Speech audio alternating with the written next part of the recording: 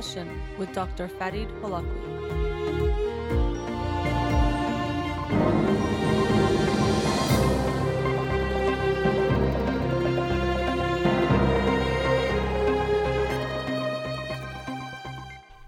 Good evening. Welcome to In Session. I'm your host, Dr. Farid Holakwi, and I'll be with you for the next hour here on Radio Hamra. You can follow me on Twitter or Instagram or like my page on Facebook to get updates on the show or suggest topics or books for the program.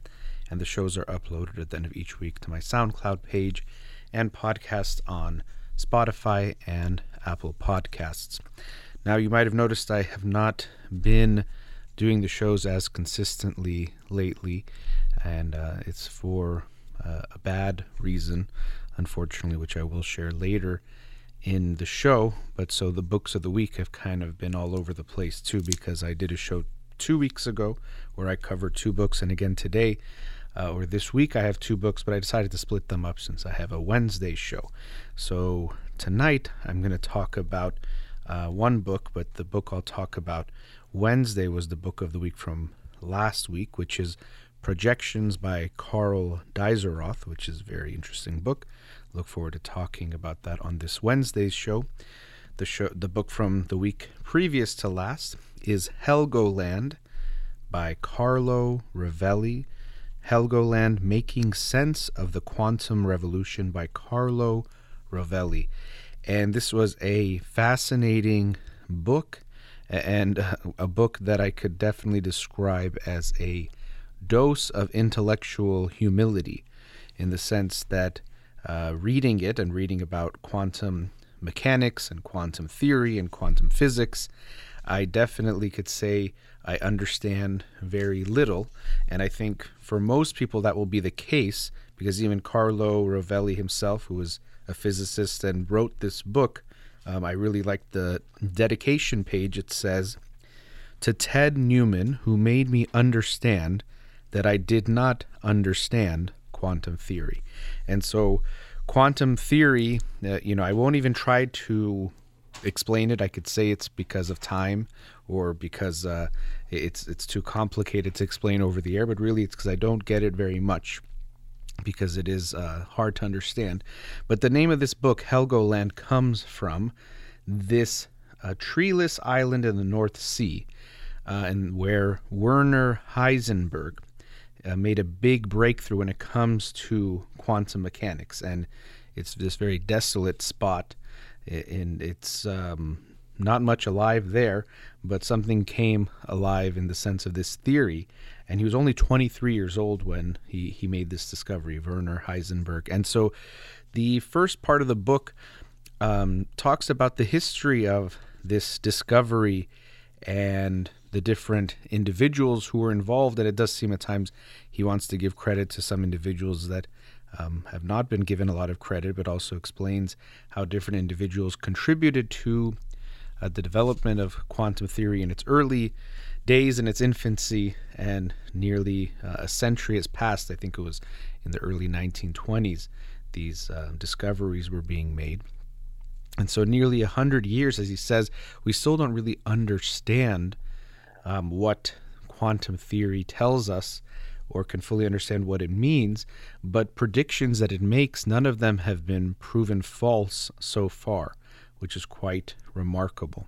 So just to give a type of an overview, there is classic mechanics or classical physics, and one of the individuals who gets the most credit for coming up with those basic theories is Isaac Newton. And people thought this was the law of the land, in the sense that it was the law of the world and the universe, and that it explained everything. But there were some observations of things that didn't quite make sense, including things like looking at electrons and trying to determine their positions and their speeds, things like that, that again are definitely over my head, that didn't quite add up and didn't quite make sense when you applied classical physics. And so people were a little bit perplexed, and quantum theory seemed to be a elegant way of understanding what was being observed without quite understanding how it's happening or why it's happening. And he goes through different theories for how people explain what we observe at the quantum level, the very small level, when you look at electrons and even the smallest particles that we could try to study that don't make sense. And he says that he believes that the theory that makes the most sense is the relational theory, which I found interesting. Obviously, as a psychologist, I think maybe it's the one that would resonate most with me anyway. Maybe I'm biased towards that. But this sense that things only exist when they are being observed, or even two things related to each other need a third thing to observe that relationship to really even exist. And from a psychological level, one way that I could try to understand what we're seeing or what happens with quantum physics and quantum theory is that it's happening at a level that our brains cannot fully comprehend, at least at this time, or that our brains were really never made to comprehend. Because if we evolved to survive and reproduce, well, we don't need to know the inner workings of an atom for the most part. Now, when we do certain things where we have used atoms to do different things, atomic bombs, atomic energy, and things of that sort, it has become significant. But in general, classical physics does us just fine with everything we need to do to survive, move around, interact with the world. We're doing quite fine with classical physics. If you don't understand the quantum level or don't recognize or even see it, you'll survive totally okay. So I think in some level, what science has done, or these observations, it's gone beyond the scope really of our understanding. It's almost like we can measure something we can't fully see, or we can see but not really understand. And maybe we won't understand it. And so, as I said, it gave a dose of intellectual humility for me. One, of seeing I just really can't even understand it, even though he breaks it down and seems to break it down in a way that makes it more digestible. And it was, I think, more digestible. I was able to pick up, I think, some of it, but still a lot of it was over my head. But the other aspect of the intellectual humility is that as humans, we don't understand our universe fully. And we like to think we do, and okay, we get how everything works, at least at some level, and we're going to keep learning, but we really don't. And there are things that we can't quite understand. Things like, he talks about the photons of light and how sometimes, in some ways, they can be, as it says, magically connected in the inside cover of the book, but they can seem to be in sync, even though they might even be thousands of miles away. And I didn't quite understand how that even comes about, but as he puts it, this has been observed many times. So I can't explain that or understand that, how two objects who are distant can have an effect on each other, or appear to have an effect. Maybe they don't, but it's hard to explain what's going on. And so that's quite remarkable. And as much as we think we can get things, and if someone tells us something that doesn't fit our model of the world, like, that's crazy or doesn't make sense, well, it's a reminder that there's things even the greatest scientists of the world are very perplexed by, and things that don't make sense in our classical way of thinking. We know how objects interact, and we also know what objects cannot interact or influence each other, or at least we think we do. And so that to me was like this aha moment of, aha, I don't know that much, or aha, there's a lot out there I can't quite understand. And to me, that was quite, almost fascinating, but also scary in a way, thinking, okay, well, if there's so much I don't understand, what does that mean? And even also a little bit, again, as I said, humbling, but also makes you feel small, kind of makes you feel this feeling of awe. And when you feel this awe, A-W-E, it's a sense of your own smallness, but not in like a scary way, but in this way that you see the wonder and beauty of the world. Like if you see a huge snow-covered mountain, or the Grand Canyon definitely inspires awe for people, seeing how vast and massive it is, and really makes you feel small. But also this sense that you're interconnected with this great big thing. Even, he one of the last paragraphs of the book, because he himself believes in this relational theory that explains best what we observe when it comes to quantum theory and quantum mechanics.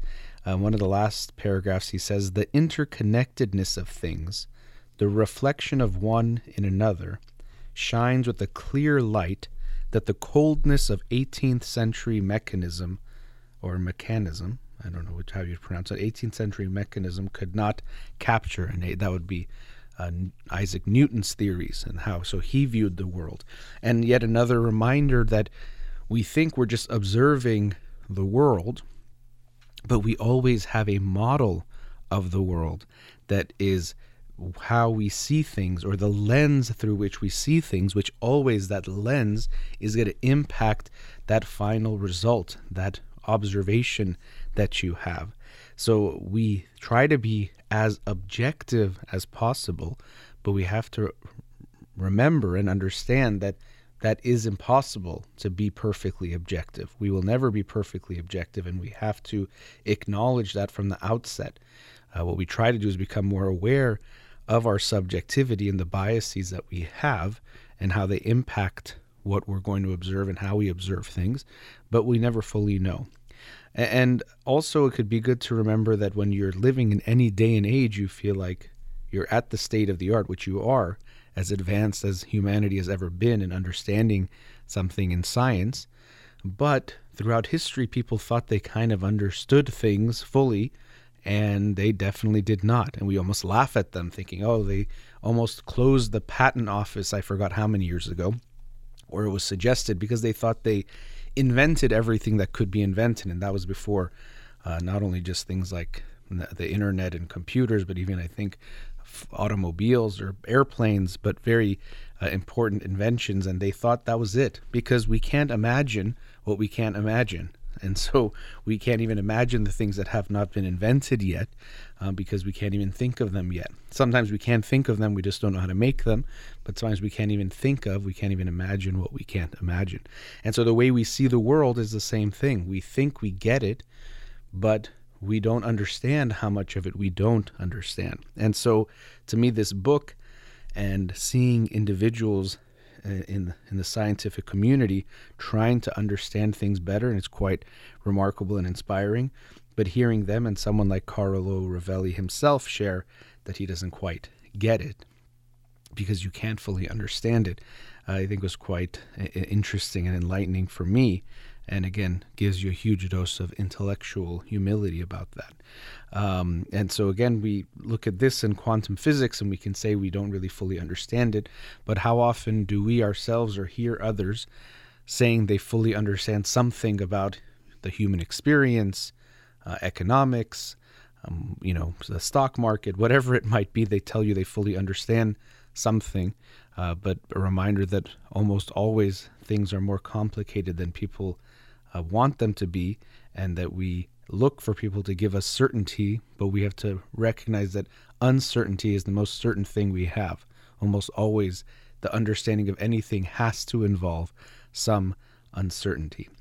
And as I mentioned, his own belief and explanation using the relational theory is quite fascinating and really hard to comprehend, and it brings up philosophical issues like, does something exist if there is no observer or nothing it is relating with?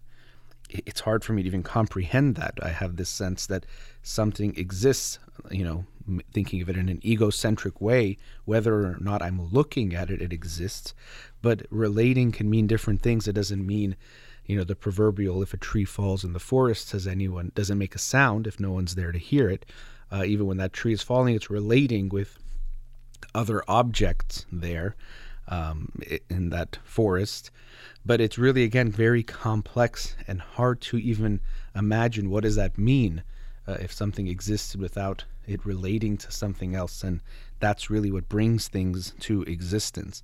Not in some magical way that you bring it into existence like some kind of a Harry Potter spell, but that it doesn't exist, or that everything exists in relation to each other, which he says and he explains some of the observations from quantum mechanics and quantum theory.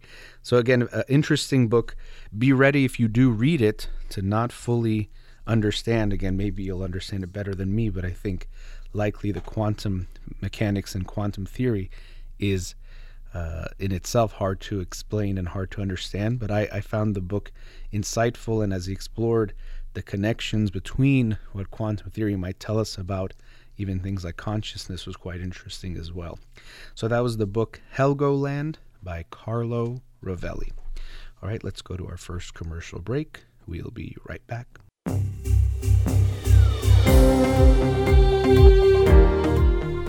Welcome back. As I mentioned at the start of the show, you might have noticed lately I didn't do as many shows. I only did one over a period of, I think, 3 weeks. And for unfortunate reason, my grandmother was ill, and so I left town to be by her side. And sadly, last week on Tuesday, she passed away. And still very, very sad about it. And I was even wondering, should I talk about it or how to talk about it? But I did want to talk about her, to honor her, and share my gratitude to have her in my life for so long. And it's possible sharing about my own grieving in some way maybe can have some positive impact, just to first of all talk about grief and grieving and dying, which is we don't talk about very much, which I might touch on later in the show, but also grieving process. And people can have lots of misconceptions, and that can affect how they feel about themselves, but then also families will, and friends, loved ones will put pressure or judge their loved ones as they grieve, that they should do this, shouldn't do this. Oh, you're going crazy. Oh, that's not good. This is bad. You shouldn't be sad. You shouldn't be sad anymore. All sorts of things. So I might share about how I feel and the process throughout. But first, I wanted to talk about my grandmother and how important she was in my life and how lucky I was to have her, and really not just have her in my life for some time, but since birth she was around. And so there's pictures of her holding me as a baby, and I had her in my life till just last week. And I know that she has passed, but knowing the stages of grief and knowing how I feel, as much as I've cried, I also know I'm still in some level in denial that it has not fully hit me yet, that she's gone. And it hits me in different ways and different times. Just 2 hours ago, for the last couple of months, my family has been doing a Zoom to mostly to see her, to see my grandma. And I had it in my calendar. And so seeing family Zoom, but knowing this was the first time, the first Monday since she had passed, we wouldn't do it, I just started crying. I wouldn't have expected seeing a reminder for a Zoom to lead to tears, but it did. And yeah, it's been very hard. But as I mentioned, I was very lucky to have her in my life. She was a very selfless woman and inspirational in how selfless she was. I got to speak at her funeral services, and some of the thoughts I had there are still in my mind, so I might share some of those. But what I shared that day, one of the sentiments was, she was my grandma and a very, very loving one, always nurturing, always supportive, loving, always doing things for me since as long as I can remember and before I can remember. And, I just accepted that was, she's my grandma, and that's what grandmas do, and that's what she does. But I didn't know much about her life and what she went through. And this is something we all experience with our parents and different individuals. When you're a kid, they're just your teacher, your doctor, your parents, your uncle, your aunt, and they just kind of exist in that role. But then as you get older, you start to realize, wait, they're not just my family member, my teacher, my grandparent. They had a life of their own before me. Maybe some of this is the egocentrism of childhood, and also just our lack of really understanding the world at that point, but they became something or ended up here in some way. And so my grandmother had a very, very hard childhood. When she was, I believe, around 6, she lost her mother, and then at around 7, within a span of about a year, she lost her father, essentially making her and her 3 brothers orphans to a degree, and they were raised by their grandmother. And so I didn't know this, that she went through that herself, that here I was having 2 parents and then also some grandparents, and she really didn't have parents from a very young age, and had to live in that way. And I'm sure it contributed in some ways to some of the worry and anxiety I always saw in her, which when you're a kid, you don't really understand that she worries more than others, but then as you get older, you might recognize that, but then when you get older, you still might not recognize any of the why. And now with some more understanding, I know, of course, there's a genetic component to these types of things, but of course, when you are experiencing such huge traumas of losing parents so young, and all the things that come after that, and other things that she had to experience on top of that, other types of traumas and smaller traumas, it makes sense that you have a mindset that's going to be more on alert, more worried, more in survival mode. And so I can now understand that better, but it was impossible for me to really even think about these things or understand it as I was younger. But now that I'm getting older, it makes me even more grateful for how selfless and loving she was to everyone, but for me personally, that I was lucky to experience that. I don't remember her ever asking me for something, that something should be for her or about her. She was always in a giving mode and giving mood her whole life. And primarily that was in the kitchen, which I think was the easiest way for her to show love. Maybe also just her concern of survival, just making sure you have food. But she was always in the kitchen and somehow always had things to do, but she was nonstop working and doing things. And again, mostly for others. She would herself eat very little and simple things, but would try to make everyone, and me, like my brother included, our favorite foods and things that she knew we liked, while also trying to make sure we ate certain fruits and vegetables that maybe we didn't like, but that she knew would be good for us, and encouraging us in that way.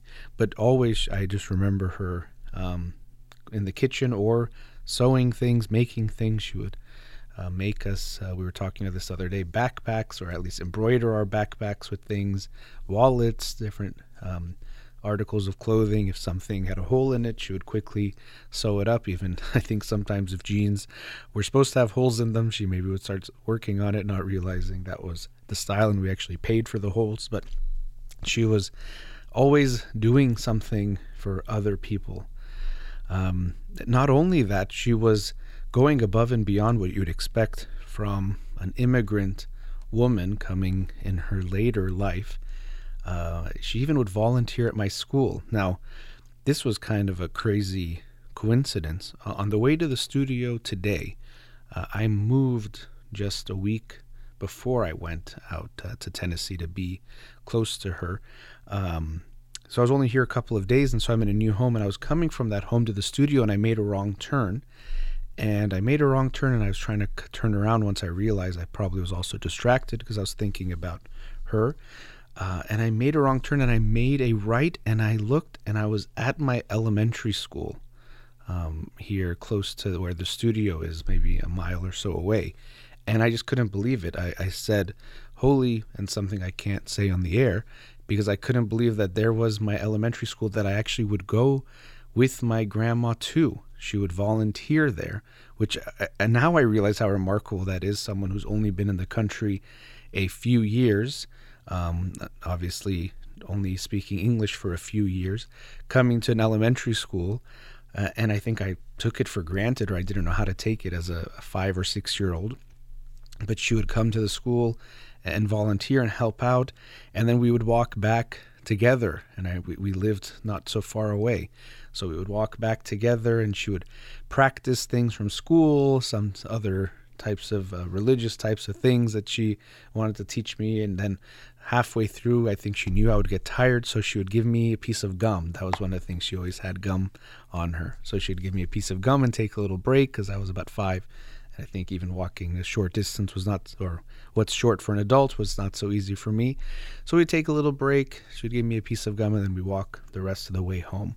And now I realize how lucky I was to have that. Just first of all, to have a grandma. As I said, she didn't even have her parents a lot of her life, but also have a grandma that would do something like that, that would volunteer at the school, maybe just to be closer to me or to help out. I don't even know. I wish I had asked her what made her do that. Maybe other family members might know what was the motivation, but nonetheless, to have that was quite remarkable, and it was such a synchronicity type of a moment that I went by that school today quite accidentally, or who knows, unconsciously. I took myself there, but that was an interesting moment. But yes, throughout life, I got to have her by my side in different ways, in different capacities. And as I said, she was always supportive, to the extent that even this might be hard to talk about. I hope I can get through it. But she would always listen to my shows and actually listen to them live, and she knew when they were. And for the last years of her life, she was on the East Coast, which is 3 hours ahead of Los Angeles. So right now it's 8:30 p.m. here, which is 11:30 p.m. there, and for someone in their late 80s at that time. But she would listen to my shows every night, every time I had them. And she had them set up everything so that she could do so and make it happen. And she would listen, even to the extent, and this was so cute and sweet. I was in New Jersey at my aunt's house where she was in late 2019, and we were there. And of course I was on a little vacation, so I wasn't doing a live show on Monday night, but we were sitting all together. And then when it was approaching 11 p.m., which is 8 p.m. West Coast time, she went to her room. And I said, Mom, was our grandma, where are you going? She's like, I'm going to listen to your show. And I said, oh, well, I'm here, so it's a repeat. She's like, oh, that's okay. I still, I'm going to go listen. So she went to her room and listened to my show, and then I came out. And I don't know, I wonder if she thought it has some kind of impact, like ratings. Maybe she knew or knows about ratings and how TV shows and radio shows it affects their popularity or numbers, or I don't know what, but she was that supportive that even though she knew it wasn't live and I was literally there, she wanted to support my work and go listen to my show, which was so sweet and touching. And every time I heard that she was listening or was asking about how to make sure she could keep hearing it, I was just touched, and it still makes me a little bit emotional thinking about it. And it's sad to think this is the first Monday show that I don't have her. Even I got back to Los Angeles last night pretty late, and it's interesting the ways it hits you, and maybe ways that don't make sense. But I opened the door, and I just moved, as I said, to this house, and my first thought was, when I left here, I had a grandma, and now I don't.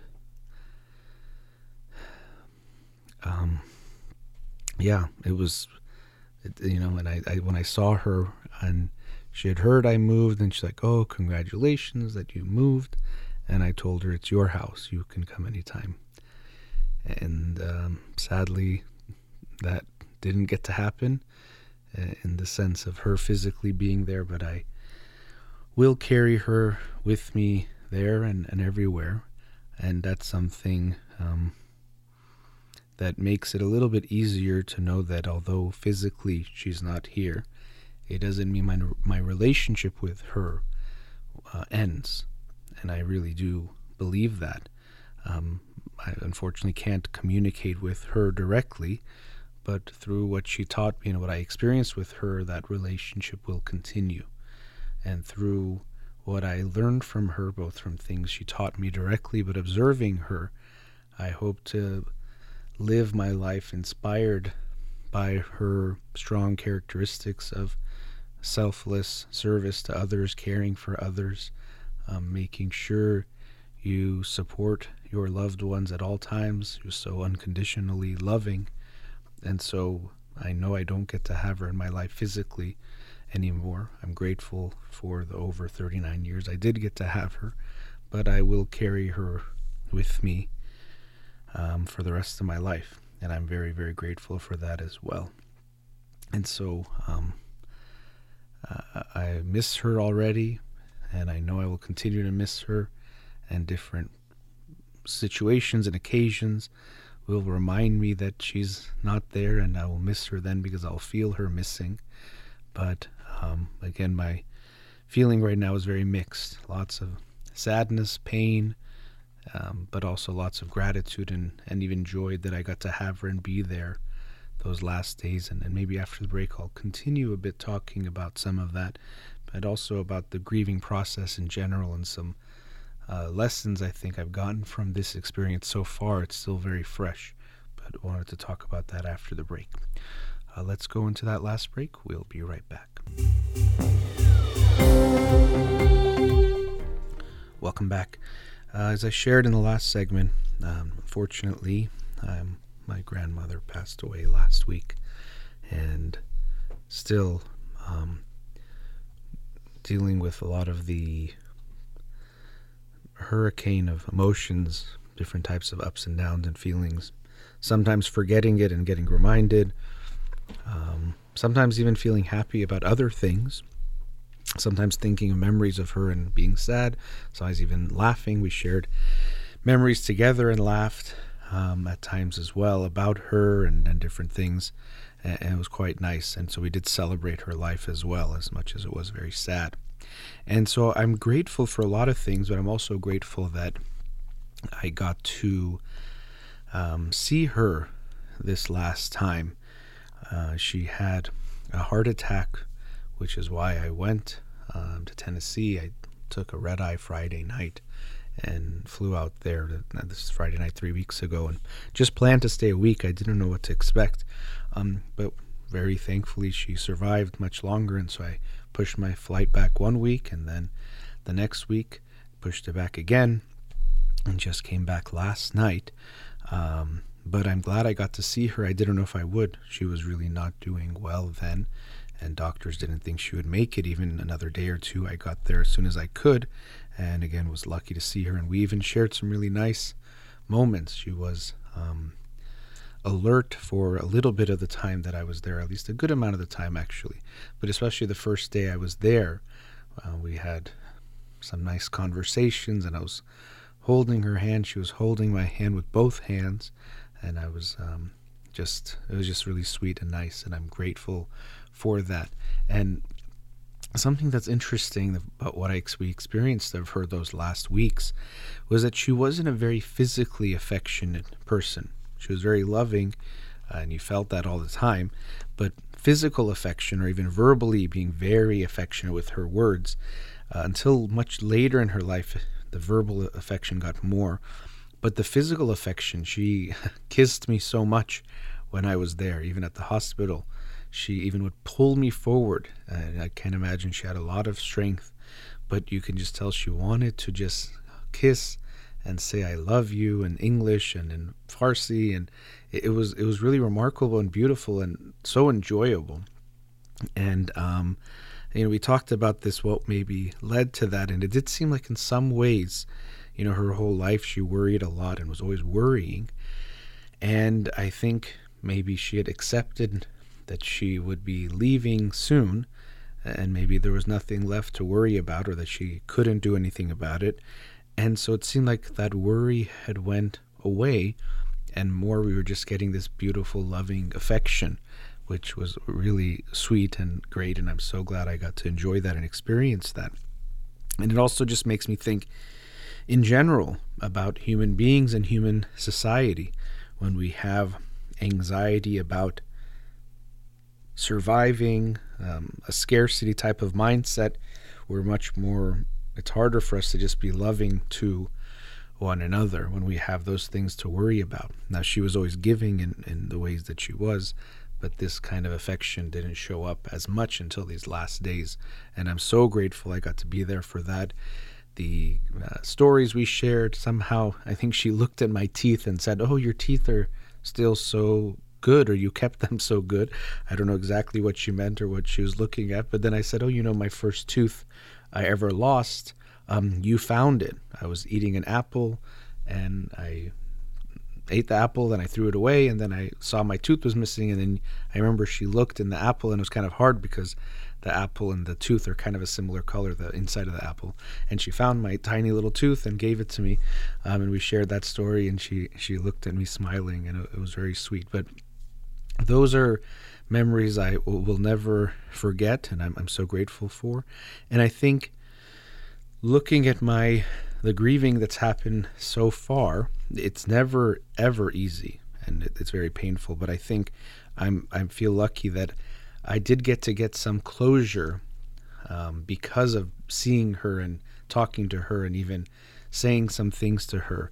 I was actually there to see her just a few months ago in March, and seeing that she had gotten much weaker, I actually cried a lot that time when I was seeing her and leaving, because I didn't know if I would see her again. And on that trip, I made a point to say a goodbye to her in case it was the last time. So I'd had some closure then, but seeing her again, I was able to share with her my appreciation for everything she did, my gratitude to her, tell her I love her so many times, and how grateful I am, and hug and kiss her many times, and let her know in any way I could my gratitude and my affection for her. So this did help give a sense of peace to myself, and this lack of regrets. I mean, I know I could have done more for her throughout my life and her life for sure. So I'm sure if I look at it, there's things I would find that I could have done better, but it didn't leave me, thankfully, with any big regrets when it came to my relationship with her. And one of the things that leads to what we call complicated grief or complicated grieving can be things like regrets or feelings we hold on to or have about the person who has died. Very often people can have strong feelings of anger from, let's say, parents who die that has never been processed or dealt with, especially with that person. And that can make grieving very hard, because here you are feeling sad and you miss the person, but you're also mad at them for these things that happened. And then people sometimes have this strange feeling of, how can I be mad at someone who's dead, or I should feel sorry for them, or there's a way we always talk about respecting the dead, so I shouldn't feel this way, but I do. And then they could feel bad about themselves, and it could be very complicated, as the term complicated grief would imply.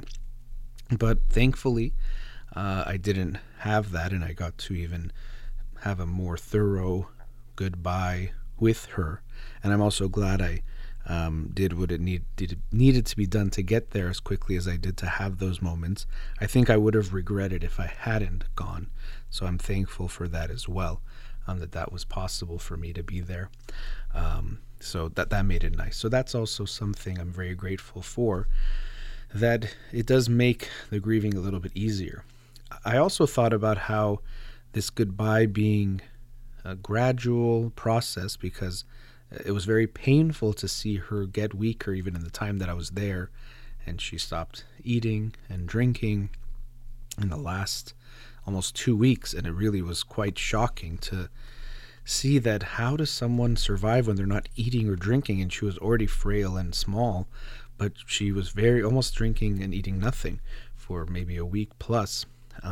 And so that was sad to see, definitely. But again, this type of I don't want to call it prolonged, but lengthy goodbye made it a little bit easier to deal with that pain. Then I think I was thinking about how hard it must be when individuals have someone who dies as a surprise, especially if they're much younger, or if it was just a totally unexpected, or from an accident or surprise medical type of issue. And so death is never easy, but I think it's easier when it's expected than when it's completely out of the blue. So I was grateful for that, and this I don't know how it comes off, but I felt that there was some sense of justice, that she lived a long life, I think she suffered more than she definitely deserved or anyone deserves, that's for sure. But still, that she got to live a longer life felt fair in a way. I don't know how to explain it other than that word. But when someone dies, a child dies, it feels unfair. It doesn't feel right. But when someone does make it later into their years, it's still hard, and we want them to live longer, but we can understand. And so she was almost 91, just approaching 91. So that made it a little easier too. And so at this point, I can also add, when we're looking at grieving, it's realizing that no two grieving processes are going to be the same. First, individuals are each different. We're going to go through it differently and in a unique way.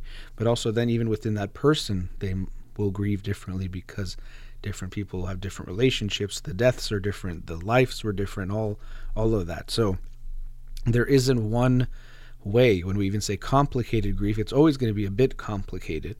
And it's never going to be easy, and just something to keep in mind that, there isn't this one way that it should be done. And if you don't do this, that's not good. And related to that, we actually talked about this as a family after she passed, that let's try to allow each person to go through this in their own way. And that could be tough because sometimes maybe someone wants to be close when someone else wants some space, which can happen in any relationship, but especially, let's say, during grieving, maybe, let's talk about the person, and someone wants to be distracted for a little while. We need some of that. Someone wants to go for a walk, the other person wants to rest. It's just different things. Someone wants to go visit the gravesite, someone else doesn't. There isn't this exact way that we should do it.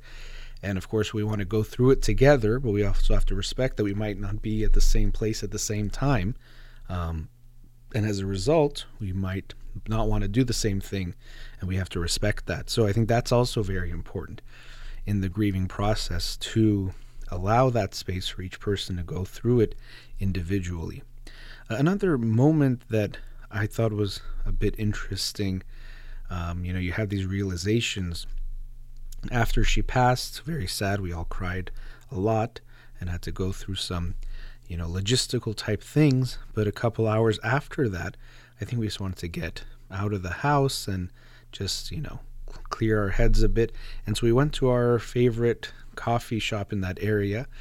And when we were there, I had this realization. Everyone was very polite to us anyway, but I did have this realization that here we were.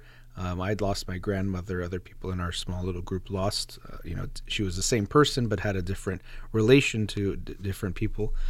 And no one in that coffee shop, the people serving us or around us, would have any idea. We didn't walk in with a sign that we just are grieving a loved one. No one would know. And so it was a reminder, you hear these types of sayings of you never know what battle someone is fighting or what they're going through. But it really did become clear to me in that moment. No one would have known that I just lost my grandmother within hours of being in that coffee shop. And they wouldn't know to treat me differently. And hundreds of times probably I've seen someone who's just either lost someone or gone through something horrific, horrible, traumatic, and I have no idea. And so it is that reminder of when to treat others with kindness. I think you should do that anyway, but it could be a reminder that you don't know what they're going through, so even more reason to treat people with kindness and love, no matter what. You don't know what they are going through. So that was an interesting moment. Thankfully, everyone was very kind, just naturally, it seemed, but sometimes it's not that way. And so that was interesting as well. Also, going through it together was very helpful in a way. I think it's like carrying a big load, like let's say a couch or something. You maybe can do it alone. It's a lot harder. But when you share it in a way, some of that weight gets distributed and becomes lighter in a different way. So I think we all experienced that as well, that it became a little lighter having each other, having other loved ones around, was very, very important, very nice. And so I'm nearing the end of the show, and definitely because she was so important to me, I will talk about her more in future shows. Also because I think grieving is a important topic that often is ignored. I read the book and talked about the book, A Matter of Death and Life by Irvin and Marilyn Yalom. And so I wanted to talk about this topic more because I think it's one we avoid and ignore. But I do want to conclude the show by again saying, Mama Bozorg, Grandma, I love you and I miss you so much, and I'm so grateful to have had you in my life all these years. Thank you for being who you were and for loving me the way that you did. I will continue to try to make you proud. She was so unconditionally loving. I'm sure she would be proud no matter what I do, but I am motivated and inspired by you, the love you gave me and the life you lived. And so thank you again. I'm very grateful. I miss you. I love you. That brings us to the end of tonight's show. Thank you to Amir here in the studio. Have a wonderful night.